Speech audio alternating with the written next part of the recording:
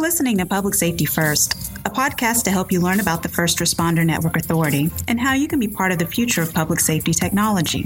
And now, your host, Dave Buchanan. Welcome to the Public Safety First podcast. We're here in Orlando, Florida at the International Association of Chiefs of Police Conference, where the First Responder Network Authority team has had a series of terrific engagements and meetings. We've been involved in a number of panels where we've discussed the benefits of FirstNet, the use of data in law enforcement settings. We've been involved in a number of committee meetings where we've been able to talk about the value proposition and our engagement program going forward. We've also had the opportunity to meet with individual law enforcement executives, those that have traveled here to learn more at the International Association of Chiefs of Police Conference. And I'm joined today by Captain Craig Schwartz of the Santa Rosa Police Department. Welcome to the podcast, Craig. Thanks very much. Happy to be here.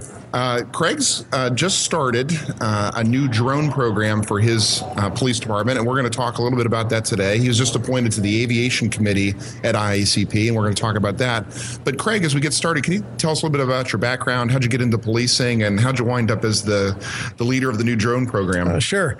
I honestly kind of fell into this job. My whole life wanted to be a fighter pilot and fly jets, and went to the Naval Academy and graduated from there. Ended up in flight school coming down with an illness that precluded me from continuing with the Navy, and was suddenly left with no real backup plan. Got into law enforcement in my hometown where I grew up, and it just fit well. I really loved it as a career, loved the people I was working with, and have been there for the last 26 years, working my way up through the ranks. I've always been an aviation guy and very enthusiastic about it. I fly as a private pilot, and have also always been interested in sort of innovative technologies and how they can aid us in our public safety mission. When I started seeing even just the hobbyist drones that are being flown around now by people in the community, I saw that as a device and a tool that could have a lot of utility for law enforcement, for public safety. And through a master's program I was in, did some research on how law enforcement can not only use the unmanned aircraft technology, but how they can implement the program while earning their community's trust for it. So let's talk about that a little bit. Earlier we were discussing, I'm fascinated by drones as well, and but really curious to hear you describe some of the law enforcement use cases associated with drones. I mean, everyone sort of knows what they are and has seen them here and there, but how are you using it, and can you describe the benefits you've already seen from your drone program? I think really the utility of drones in law enforcement in particular is a field that is just starting to open up. Really almost anything that you could use a police helicopter for, I think you will eventually be able to use a drone for, with the exception perhaps of rescues where you're actually trying to lift somebody out of a hazardous situation. I envisioned them initially using them for search and rescue, looking for missing persons, on perimeter searches where you may have a criminal suspect who has fled from law enforcement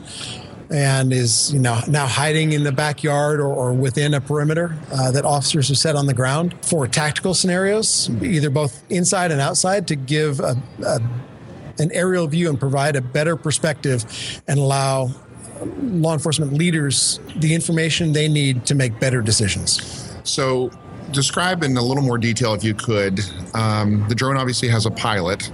The drone's going to, in that scenario, is going to have a camera. Is there, what kind of personnel does it take to operate the drone in that setting where you want to use it to give additional situational awareness or additional visibility to your law enforcement agency?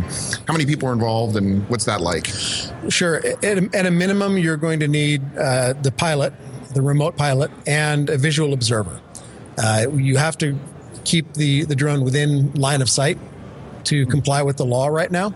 So you're going to need somebody who's got eyeballs looking at the device the entire time it's in the air, and then the pilot who will be also focusing attention on the screen and the view that they're seeing from the drone's camera.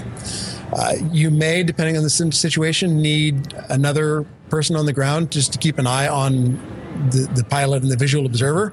There have been times where agencies have been using drones to, say, follow a fleeing suspect, and the drone operator, drone pilot, is looking at the screen saying, okay, well, he's coming down the street and he's going by oh, wait, that's me.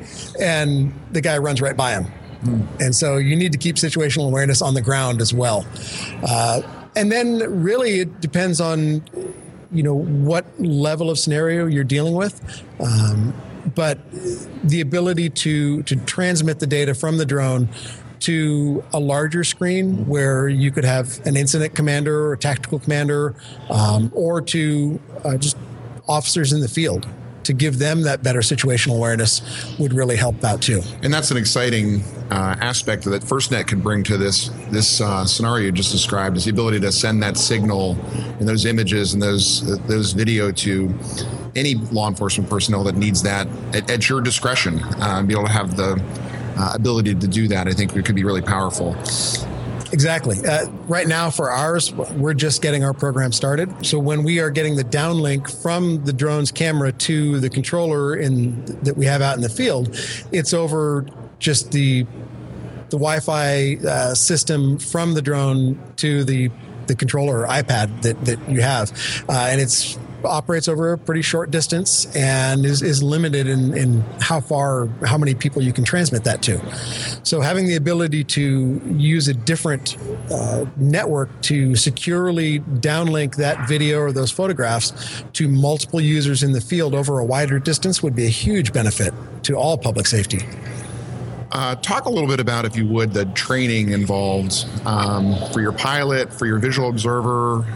What was that like? How long did it take? And how many people in your agency have been trained and are able to operate and be a part of the drone program?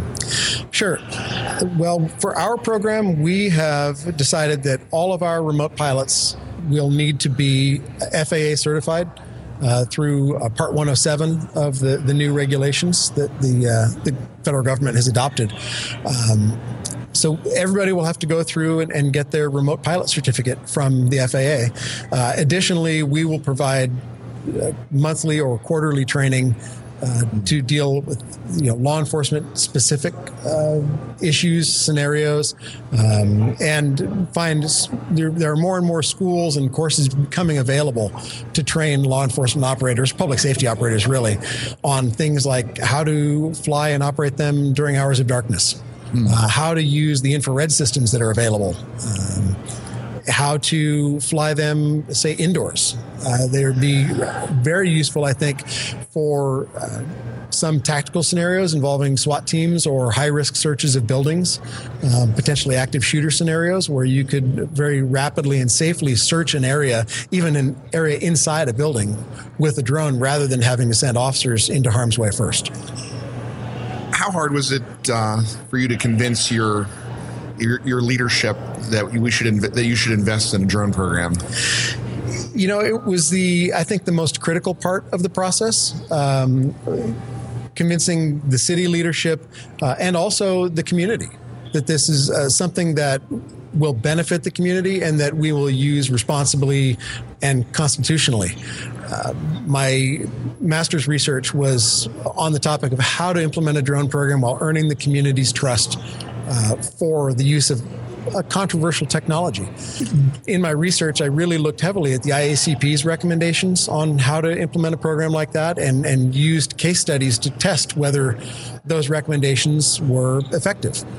And what I found was that, if you do it right, if you are transparent with your community and talk about the benefits and talk about some of the potential misuse of them and gather community feedback and feedback from your elected leaders on how they would like these things to be used and what protections or controls should be in place to prevent any privacy violations, for example, then it's an easier way to do it, and you're far more likely to win your community's trust for it.